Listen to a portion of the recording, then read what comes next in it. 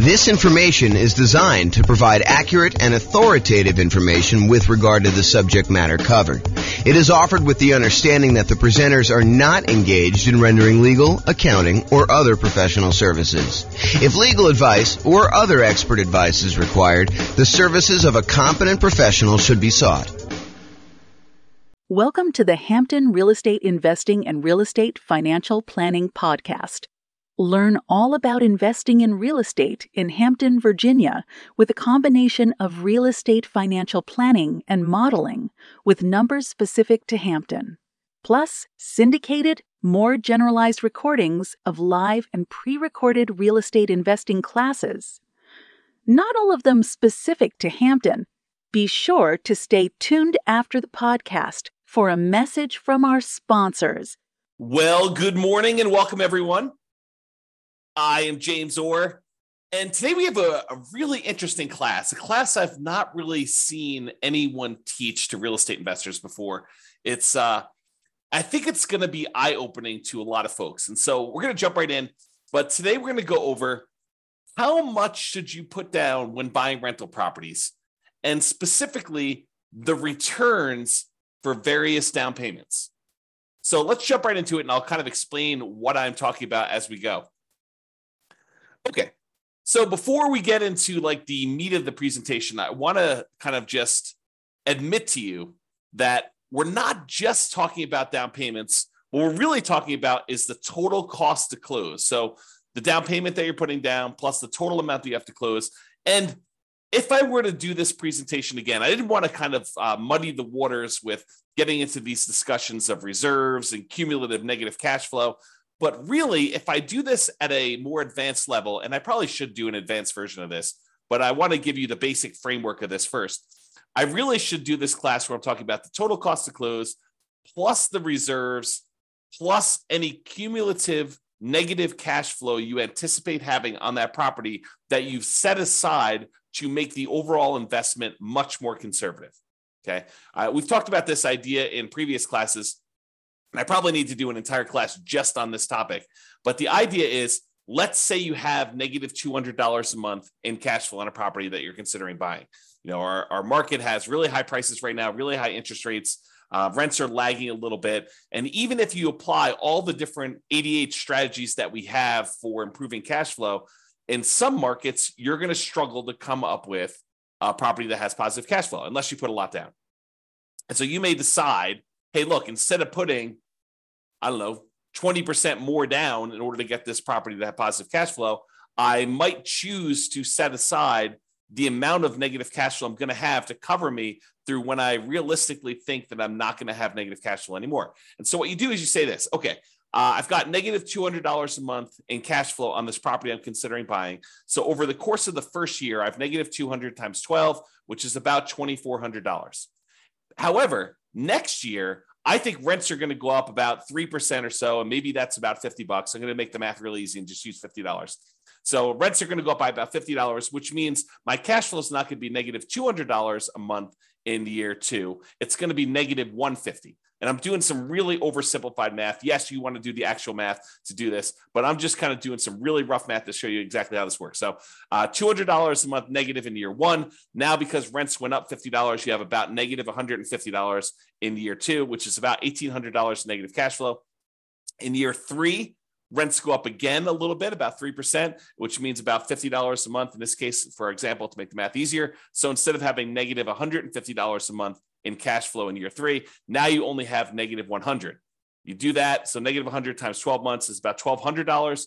The next year, rents go up a little bit more. You have $50 a month negative. So that's about $600 for the year in negative cash flow. And then after that, when rents go up again a little tiny bit, you have $50 more in rent, you don't have negative cash flow anymore. And so we could look at the next few years and say, well, in year one, we had negative 2,400. In year two, we had negative 1,800. In year three, we had negative 1,200. In year four, we had negative 600. And if we add all those together, which I probably should do that because I've used this example several times, but if you go add all those together, maybe it's negative $6,000. I don't know exactly how much it is. Add them all up and find out how much it is. And so if you say to yourself, look, I have this negative $200 a month in cash flow.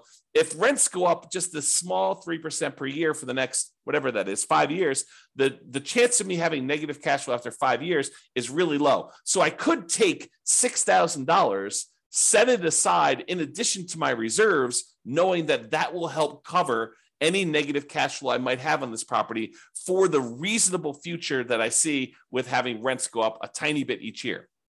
Now, with that being said, do rents always go up? No, they do not.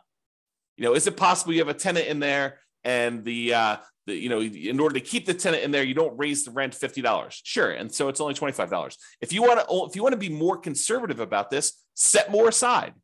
But the idea is it'll make you much more conservative, much safer to set aside the reserves you need, and then in addition to that, counting up the cumulative, the additive total of the amount of negative cash flow you're likely to have until you get to the point where it's likely to be positive. And you can look at this in the world's greatest real estate deal analysis spreadsheet. Just go download the spreadsheet, realestatefinancialplanner.com/spreadsheet. And you can look at this in the override section. It'll show you the cumulative negative cash flow you have on this property over whatever time period it is, and then set aside that money.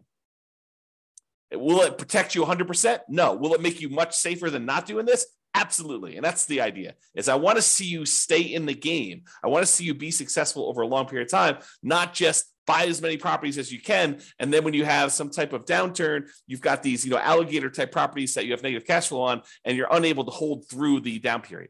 Okay. So before I get into today's class, we're talking not really just about down payment. What we're really talking about is total cost to close plus reserves, plus those cumulative negative cash flow numbers. But now that I've said that, I'm telling you, I only use down payment to do the charts I'm doing today because I wanted to keep it simple and not mess it all up with all the reserves and total cost to close and the cumulative negative cash flow part. So in the future, I probably should do all of them together. Okay, that being said.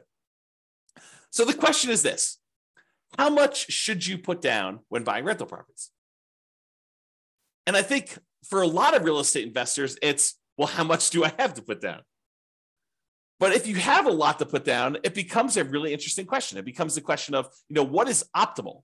What is going to be the best amount to put down? And part of you start thinking about this in terms of, well, what's my overall return going to be on the amount that I have to put down? Okay.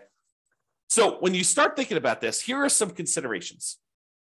If you're going to do like a nomad strategy or a house hacker strategy where you're moving into the property and then you're ultimately going to use that property that you live in as an investment, whether that's nomading where you live in there for a year and then you convert it to a rental after a year, or house hacking where you're buying a property where you could rent out part of it, either renting rooms or you buy a duplex, triplex, or fourplex, and you're able to rent out the other units. Like whatever strategy you're doing where you're doing as owner-occupant interest rates are better than non-owner occupant interest rates, and significantly better. So if you're going to move into a property and live there, the interest rate you're going to get from a lender for putting the same amount down is going to be better than if you put the same amount down as a non-owner occupant, if you bought it as an investment property where you did not plan to move in. So imagine you're putting 20% down on the property. The interest rate you get for putting 20% down if you were moving into the property is better than if you're putting 20% down and not moving into the property and buying it as an investment. So there's an advantage to move in terms of interest rates. And we're going to show you some charts related to that here in a second. Okay. In addition to that, the percentage down payment you put down can have a significant impact on your interest rate as well. And this, I think, makes sense to a lot of people. If you put only 5% down, the interest rate's probably going to be higher than someone who puts 20% down. And why? I think one of the reasons why is there's added risk to the lender. And the lender says, hey, look, for this added risk, I want a higher return on my money because there's a better chance that you are going to be foreclosed on, that you're not going to make the payments, you're going to walk away from the property, and that you're going to do it. I mean, just think about it from a very practical perspective. Think about it from your own perspective. If you put nothing into a deal, if you put nothing down in the property, you have nothing to lose except your credit score and reputation by walking away from the property.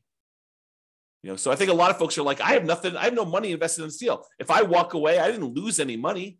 I just don't have the property anymore. And yeah, I got bad credit, but maybe I didn't have good credit to begin with, right?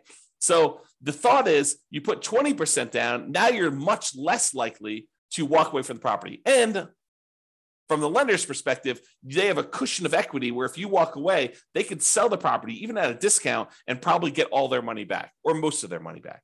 And that's why they like you put in 20% down. Okay. So whether you decide to own or occupy, or you don't own or occupy and you buy an investment property, the interest rates vary based on that. And the amount you put down percentage-wise impacts the interest rate as well. Now,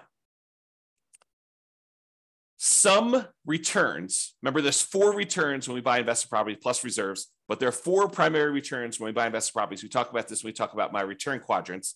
Appreciation, the tendency for property values to increase over time. That's what appreciation is. The tendency for property values to increase over time. Cash flow, the amount of cash flow you have. You take all the income on the property minus all the expenses on the property. What's left over is your cash flow. So the cash flow on the property, your debt pay down, how much you're paying down on the loan with each payment that you make over that whatever time period you're measuring. And then finally, the tax benefits of owning that rental property, what we like to call cash flow from depreciation. It's really your depreciation benefit times your tax rate, tells you approximately how much you're getting back in taxes by owning that rental property. Okay, so you have all 4 areas of return. Now, what's interesting is if you think about how many dollars of appreciation you got, how much in dollars the property went up in value, or how many dollars in cash flow you got for the year, or how many dollars you paid down in the loan, or how many dollars you got back in terms of cash flow from depreciation, some of those returns change depending on how much you put down. For example, if you put more down, you tend to have more cash flow. Think about it from the extreme. If you put nothing down on a property, your cash flow is going to be lower than if you put down 100% and you bought the property all cash, right? Just look at the extreme example of that. Can you see that when you put nothing down on a property, the amount you're going to get in cash flow is going to be lower. It's going to be a smaller dollar amount than if you put 100% down your property. Now, I'm not talking about the return on investment. I'm talking about the dollar amount of the return. There's no division by how much you had to put down. We're going to talk about that in a minute. Okay. So for now, realize that some of these dollar amount returns change depending on how much you put down. For example, cash flow would change. Now, what about appreciation? Does the amount that the property goes up in value change depending on how much you put down? The answer is no. If you go buy a $400,000 property and it goes up 3% in that year, it went up $12,000. It doesn't matter if you put nothing down, it still went up $12,000. Or if you put $400,000 down, it still went up $12,000. So the dollar amount of return stays the same no matter how much you put up for appreciation. But for cash flow, it changes based on how much you put up. It also changes how much debt you pay down. And think of the extreme example. If you put nothing down, the amount you're paying down on debt is a certain amount. If you put 100% down, where you have no loan at all, the amount you put down is 0. So the more you put down, the less your debt pay down tends to be. There's some exceptions, whether you do 30-year loan or 15-year loan. But if you're doing the same term of loan, then that's the same. It makes sense. It's what I'm talking about here. Okay, we're doing comparison, same loan term to loan term. Okay, and finally, your depreciation benefit. Your depreciation benefit stays the same in terms of dollars, whether you put 100% down or 0 down. You still get the same tax benefits, whether you put nothing down or you put 100% down when you buy a property. Okay, so what's interesting though, as I hinted at, even if the dollars stay the same, even if the amount of appreciation you got is always $12,000 as an example, the return on investment would change depending on how much you put down. So now you're talking about return on investment is the dollar amount you earned divided by how much you put down in order to get that. Well, if you put almost nothing down, the return you get with $12,000 on the top and a 0 on the bottom is basically infinite.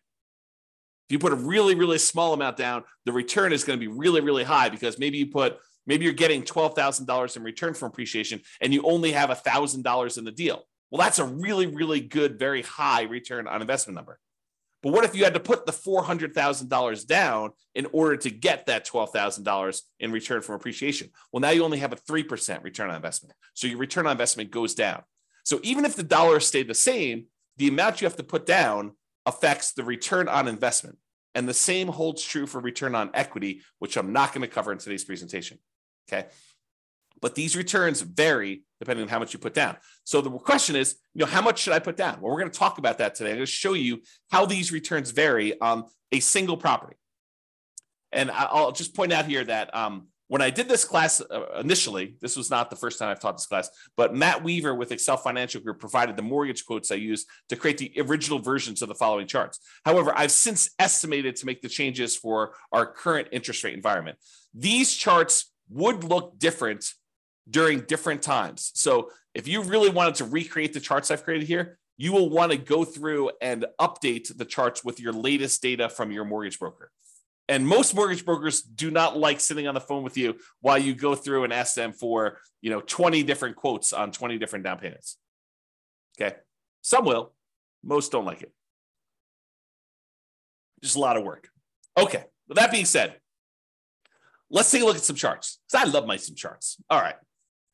So this is a chart showing you the effective interest rates for a variety of different down payment amounts for owner occupant and for non-owner occupant. So I'm going to break down what's going on here. So first of all, what is effective interest rate? An effective interest rate to me means it's the interest rate plus if they have some type of monthly PMI, I add that to the interest rate so that it takes into account the interest rate you're paying plus the rate you're getting for PMI. So it does take into account PMI if you have PMI on this thing. PMI is private mortgage insurance. So it's the extra insurance you pay to protect the lender in case you default. And we usually have that if you put less than 20% down to buy a property. Okay. So effective interest rate is the interest rate with PMI in there. And we've plotted these by down payment. So on the left-hand side is 0% down. These are our nothing down loan programs. And then we increase until we get to the point where we have 100% down, which there is no 100% down interest rate because you don't have a loan at 100%. So that's why there's no data here for 100%. Okay. The red line are your owner occupant rates.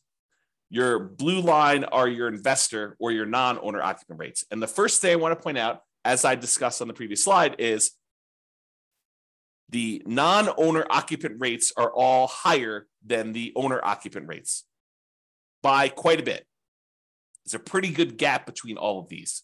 And the gap is not universal, meaning that sometimes for a certain down payment, for example, this 15% down payment loan, the gap looks just visually looks larger to me than the gap between a 30% down loan. So sometimes the difference between an owner occupant loan and a non-owner occupant loan is greater than other times. Another way of thinking about that. Okay.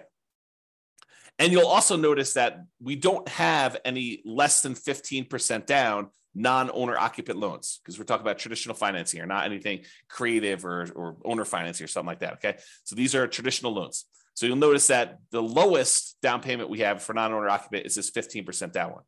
All right.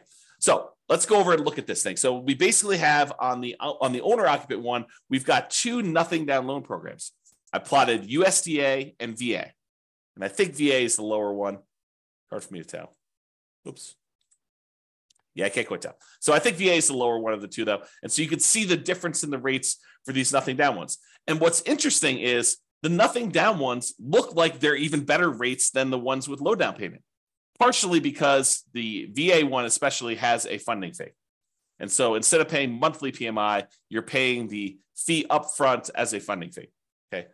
All right. So we've got these two nothing down loan programs. Then we bounce up here to the 3% down conventional loan program, which you can see where it is right there. And then the next one is this 3.5% down FHA loan. And so that one, as of right now, when I got these quotes, that was a little tiny bit lower than the conventional one with PMI. And the FHA one had their PMI added in too. So it does all of them take into account the PMI. All right. So FHA looks a little tiny bit better than this 3% down or the 5% down. So you may say to me, although this is not the class about this, but I will mention this to you because I think it's important to realize this. So you think to yourself, hey, so why would I ever do a 3% down conventional or 5% down conventional when I could just do the 3.5% down FHA and it looks better? Think about it. Why would you voluntarily take a slightly higher interest rate conventional 3% down or conventional 5% down loan when the FHA one has got a little bit lower rate? It's because FHA PMI, the mortgage insurance premium, which they call MIP, but the mortgage insurance premium for FHA never goes away. It stays with you for the full 30 years of the loan. whereas the conventional PMI goes away when you get below 80% loan to value. So you do have a slightly higher effective interest rate on the conventional loans, but it's only for a few years until you pay down the loan below 80% loan to value. And then it drops off.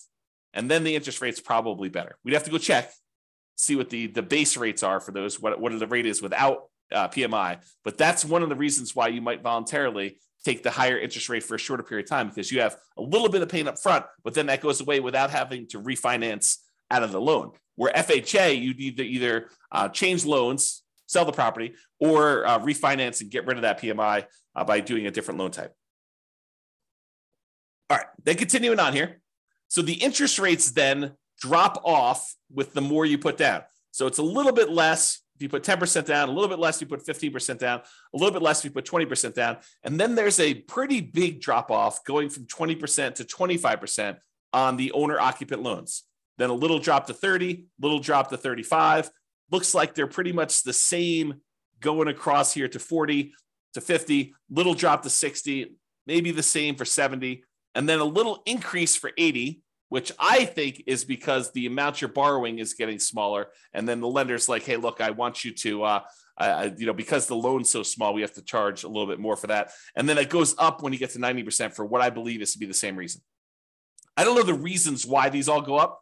This is just what they are, okay? So realize that the curve is not linearly down. It changes differently based on how much you're putting down there. Okay, then on the non-owner occupant ones, we have a really high interest rate for the 15% down. It drops off pretty significantly when you go from 15% to 20%, and it drops off pretty big again from 20% to 25%. And then it has a small decline from 25 to 30. Doesn't look like there's a decline from 30 to 35. There does look like there's a decline to 40%, though it's pretty small. And then it looks like it stays the same all the way through to 70% down. Then it bumps up where it gets more expensive if you put 80% down to 90% down. So this is just the interest rate. We really haven't talked about like what impact this has on returns. I just wanted to show you what is changing on the underlying interest rate as we change down payment amounts. All right. Then, because I can, oh man, me and my spreadsheets.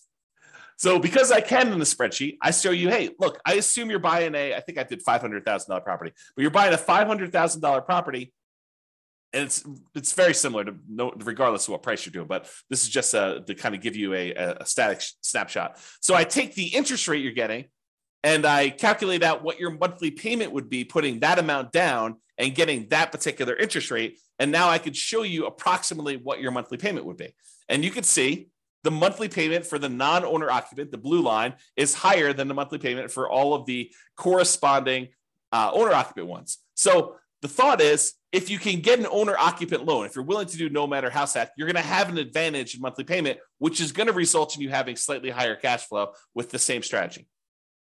Right? So if you do owner occupant, you get a better loan, you get better monthly payment, so you have better cash flow if you decide to put the same amount down. So in this case, the 0% down ones, they're right here. This is the 3% down loan, which is interesting because the monthly payment for the 3% down conventional financing is really a little tiny bit less than if you had put a full 15% down non-owner occupant. Mind blown. So you could put 3% down as an owner occupant and have just the tiniest bit lower monthly payment than if you had a 15% down non-owner occupant investor loan, which is crazy to think about. In fact, all of the loans are cheaper than that 15% down non-owner occupant, if I'm looking at this right. Okay. All right. FHA loan is a little bit cheaper than the 3% down. Again, for that reason we talked about before. The 5% down is cheaper than the 3% down. And then this is the 10% down. And the 10% down, putting 10% down as an owner occupant seems to have slightly better mortgage payment than if you put 20% down as an investor. You put half as much down, 10%, if you're willing to move into the property, live there for a year, then convert the property to a rental, or if you're willing to buy a house hack and you're willing to live in the property and do that there. Okay, so that's kind of interesting. Then there's 50% down, so you can just see how these go until eventually you get down to putting 100% down. The payments are both zero. Okay, and these do include PMI. So it's principal, interest, and the PMI payment. Okay. All right. I think that's all I had to say about this chart. Then this shows you if we have an owner-occupant loan and a non-owner-occupant loan with the same down payment percentage. For example, we don't have non-owner-occupant loans, investor loans, for less than 15% down. So we can't compare, 0% down, 3% down, 3.5% down, and 5% down, and 10% down. But we do have a 15% down loan for both the owner-occupant and for the investor loans. And so now I can show you just the pure dollar amount difference between these two loan payments, if you got an owner-occupant and a non-owner-occupant. And so for putting 15% down, the monthly payment difference, which is also, by the way, probably the difference in cash flow, the improvement in cash flow, it's $500 better if you put 15% down to be an owner-occupant than to be a non-owner-occupant. So in other words, there's a $509.68 according to this. Of course, your interest rates will vary, so it'll be different, but about $500 difference in cash flow and monthly payment if you decide to do the owner-occupant version of this strategy versus the non-owner-occupant. That's a pretty big incentive. If you want to improve cash flow, if you're in a market where it's really hard to make things cash flow, this could be a difference. This could be a difference maker. I mean, it's $500 difference, putting 15% down. If you put 20% down, it's about $350 different. So it'll be $350 better if you put 20% down as an owner-occupant versus putting 20% down as an investor. For putting 25% down, it's $357 different. For putting 30% down, it's $331. For putting 35% down, it's $332. For putting 40% down, it's $282. And these are getting smaller. The differences are getting smaller with the more you put down, with the exception of being 80%, which, for all I know, there could be some really weird, wacky, kind of thing that happened when you're doing that. So the overall trend, though, is the more you put down, the smaller these differences are going to be in monthly payments, which you'd almost expect anyway because you're borrowing less. So you'd expect the differences to kind of scale that way anyway. Okay, so you can see now this difference between non-owner occupant and owner occupant and the impact that putting different down payments has on how much you'll have in cash flow. Pretty significant. All right, so we talked about this idea that return in dollars is different than return on investment. So we're going to first start by looking at return in dollars for a variety of down payments. And remember before, I told you about the 4 different areas of return. You have appreciation, the tendency for property values to increase over time. You have depreciation, which are those tax benefits of owning a rental property. You have cash flow, which is all the income you have on the property minus all the expenses, including your principal and interest, your mortgage payment, your taxes, your insurance, your vacancy, your management, your maintenance. All of those things get subtracted out. So this is really true cash flow after all expenses. And then you have your debt pay down, how much you paid down on the loan during whatever period we're measuring here, usually a year. Okay, so you have those 4 areas of return: appreciation, depreciation, cash flow, and debt pay down. And each one is shown on this chart using a different color. So appreciation is blue, depreciation is yellow, cash flow is green, and debt pay down is red. You'll notice they also match the colors we typically use when we talk about the return quadrants, because these are the returns in the return quadrants that we talked about. All right. Now, what I did here is I showed you the amount. It's an annual amount from year 1, assuming you can rent the property in year 1, which technically you can't rent an owner-occupant property in year 1 because it's an owner-occupant property unless you're renting, getting tenants in there, and it happens to be the same amount you're getting for regular rent. But it shows you the amount annualized return, and I'm using year 1 just to make the math simpler. And it shows you all the different loan types. Right here is the cutoff. Right here is the cutoff between owner-occupant, and then these to the right of here are investor. So you could see where they kind of like change pattern abruptly. That's where it changes from owner-occupant loans. These are all the owner-occupant loans, and these are all the investor loans. And so I show you the down payment amount. So these are the 2 0% down ones. This is 3% down, 3.5% down, 5% down, 10, 15, 20, 25, all the way up to 100% down. And then we switch back over to investor, 15%, 20%, 25, whatever it is to get through all theirs. Okay? All right. So this is what we're talking about now. So you got all these loan programs here, and it shows you the returns we're getting for various things. So one of the things I want to point out is what varies and what stays the same. I kind of covered this during the intro, but I'm going to cover it again here because you can see these charts and they look really busy. It's hard to tell exactly what's going on. So here's what is changing and what's the same. So first of all, what stays the same? What stays the same is appreciation. The property value is going up that amount no matter what you put down on it. And then depreciation. The tax benefits you get from owning that rental property are the same no matter how much you put down.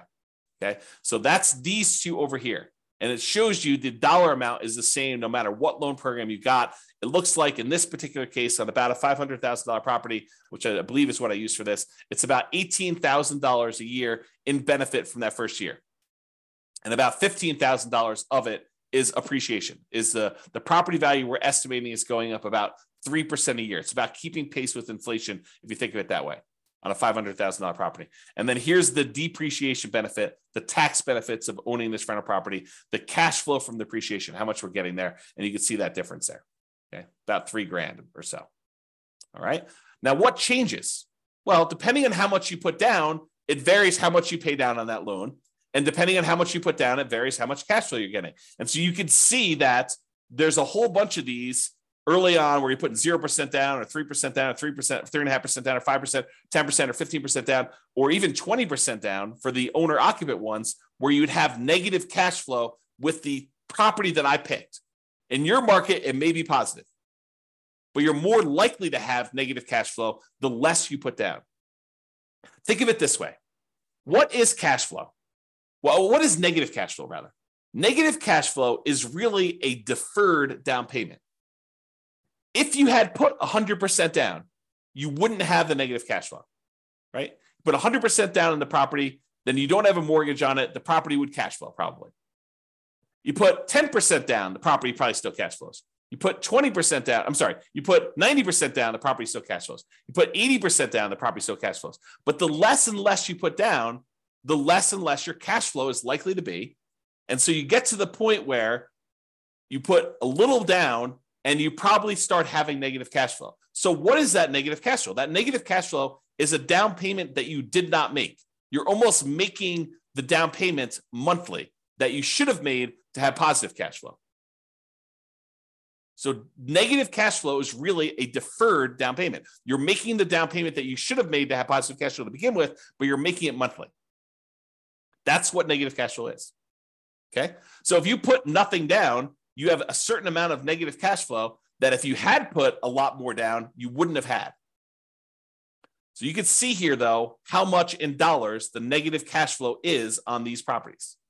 And then you can see how much you have in debt pay down. And you tend to have a larger amount in debt pay down with the less you put down. You put down zero down, put nothing down on a property, you tend to have a larger amount of debt pay down. And this sort of makes sense, right? If you're paying off all these loans over a 30-year time period, if you put less down, you have more that you need to pay off over that same period. So you got to be paying more off in order to pay it down. And the amount that you pay down actually does vary a little bit with interest rate. So the interest rate comes into play here too, because the higher your interest rates, the less you are paying down in debt pay down. Okay. All right. So you can see over time that this kind of changes. And in the owner occupant one, it goes slightly positive cash flow, somewhere between 20% down and 25% down. In this example, your city will be different. Your analysis will be a little bit different if you did this analysis for yourself. Okay. So I just did this for a prototypical property just to show you how this works. So you see over time, the amount you're paying in debt pay down goes down a little bit until finally you're paying down 100% here. And then when you get down to this 15% down loan, I think there's something wacky going on with this 100. I must have had it mislabeled or something. So ignore that one. So the 15% down one, though, you're pretty significant negative cash flow. And then 20%, 25%, 30% down. It takes you a little bit more than 30% down as a non-owner occupant in this particular example in order for you to have positive cash flow. And we didn't apply any of the like 88 strategies to improve cash flow on this particular one. We just pulled the property out and I just used some really rough numbers. Okay. So you kind of get a feel though of how this works. But eventually, as you start putting more and more down, the amount of cash flow you have increases and the amount you're paying on debt actually goes down when you do that. All right. So this shows you a zoomed in version of that appreciation and depreciation one where the returns are the same. No matter how much you put down, the dollar amount of returns from appreciation and the dollar amount of returns from depreciation are exactly the same. And then these are the ones for the cash flow and debt pay down, just zoomed in so you can see them a little bit better. Okay. And again, this is the dollar amount of return. Okay. I mean, I could talk about some of this stuff for hours. So I'm gonna save myself going off on these really long tangents, because you can see that if you add up the negative part and the positive part, you can see that this is probably net negative. And you can probably see over here, these are probably net positive, but the amount you're getting overall increases when you do this. So I don't know, it's kind of interesting. Just definitely some interesting stuff to look at here. All right. So we've talked about this idea of return in dollars. Now we're going to say, what is the return on what we had to invest in order to get that dollar amount, right?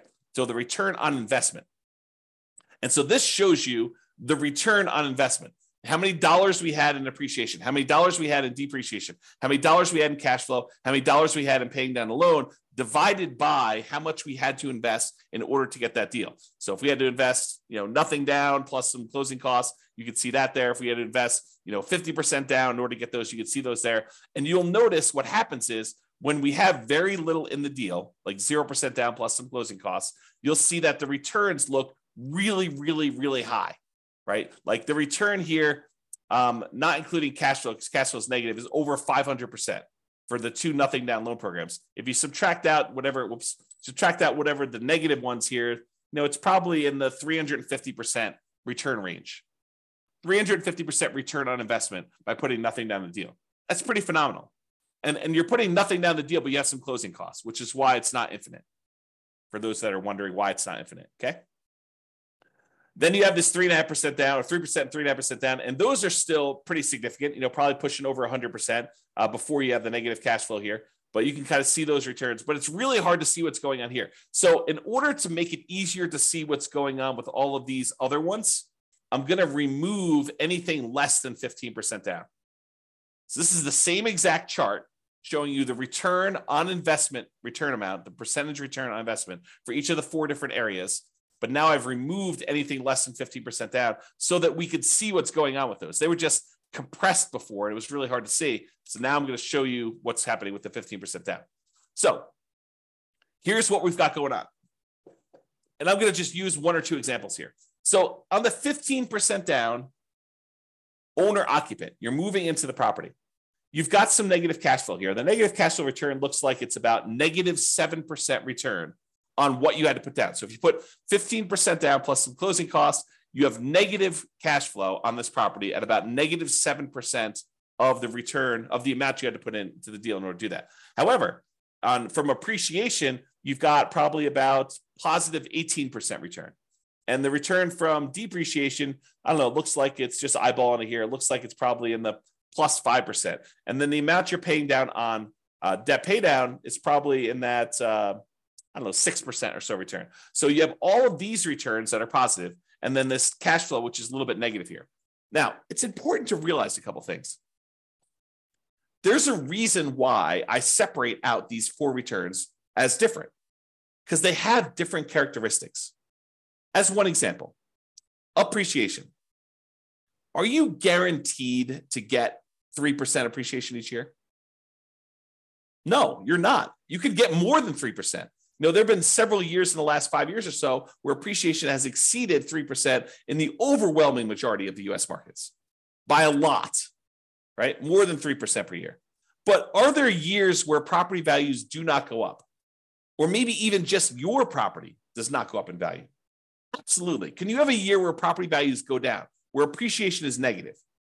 100%. You totally can have years where your property value does not go up. Okay. So appreciation is not a guaranteed return. It's a speculative return, right? We're speculating that the market will improve, and we're estimating what that might be in the future looking forward. And you give me a long enough time horizon, I'm telling you, it's probably going to be around 3%, looking back at the 100 plus years of history we have on how much properties appreciate in the United States. It's about what inflation has been, about 3%. Okay. So you give me a long enough time horizon, I'm telling you, it's going to be about that. Might your property in particular be a little bit better or a little bit worse? Sure. Might a certain market perform a little bit better or a little bit worse? Sure. Okay. but it is speculative in nature. It is not guaranteed. So this return, even though it's nice and big on here, is a somewhat questionable return. We don't really know. Now, what about this yellow area, this depreciation, the tax benefits of owning the rental property? Does it matter how the market does as to how much depreciation you get? No, it doesn't. It's a tax benefit set by tax code.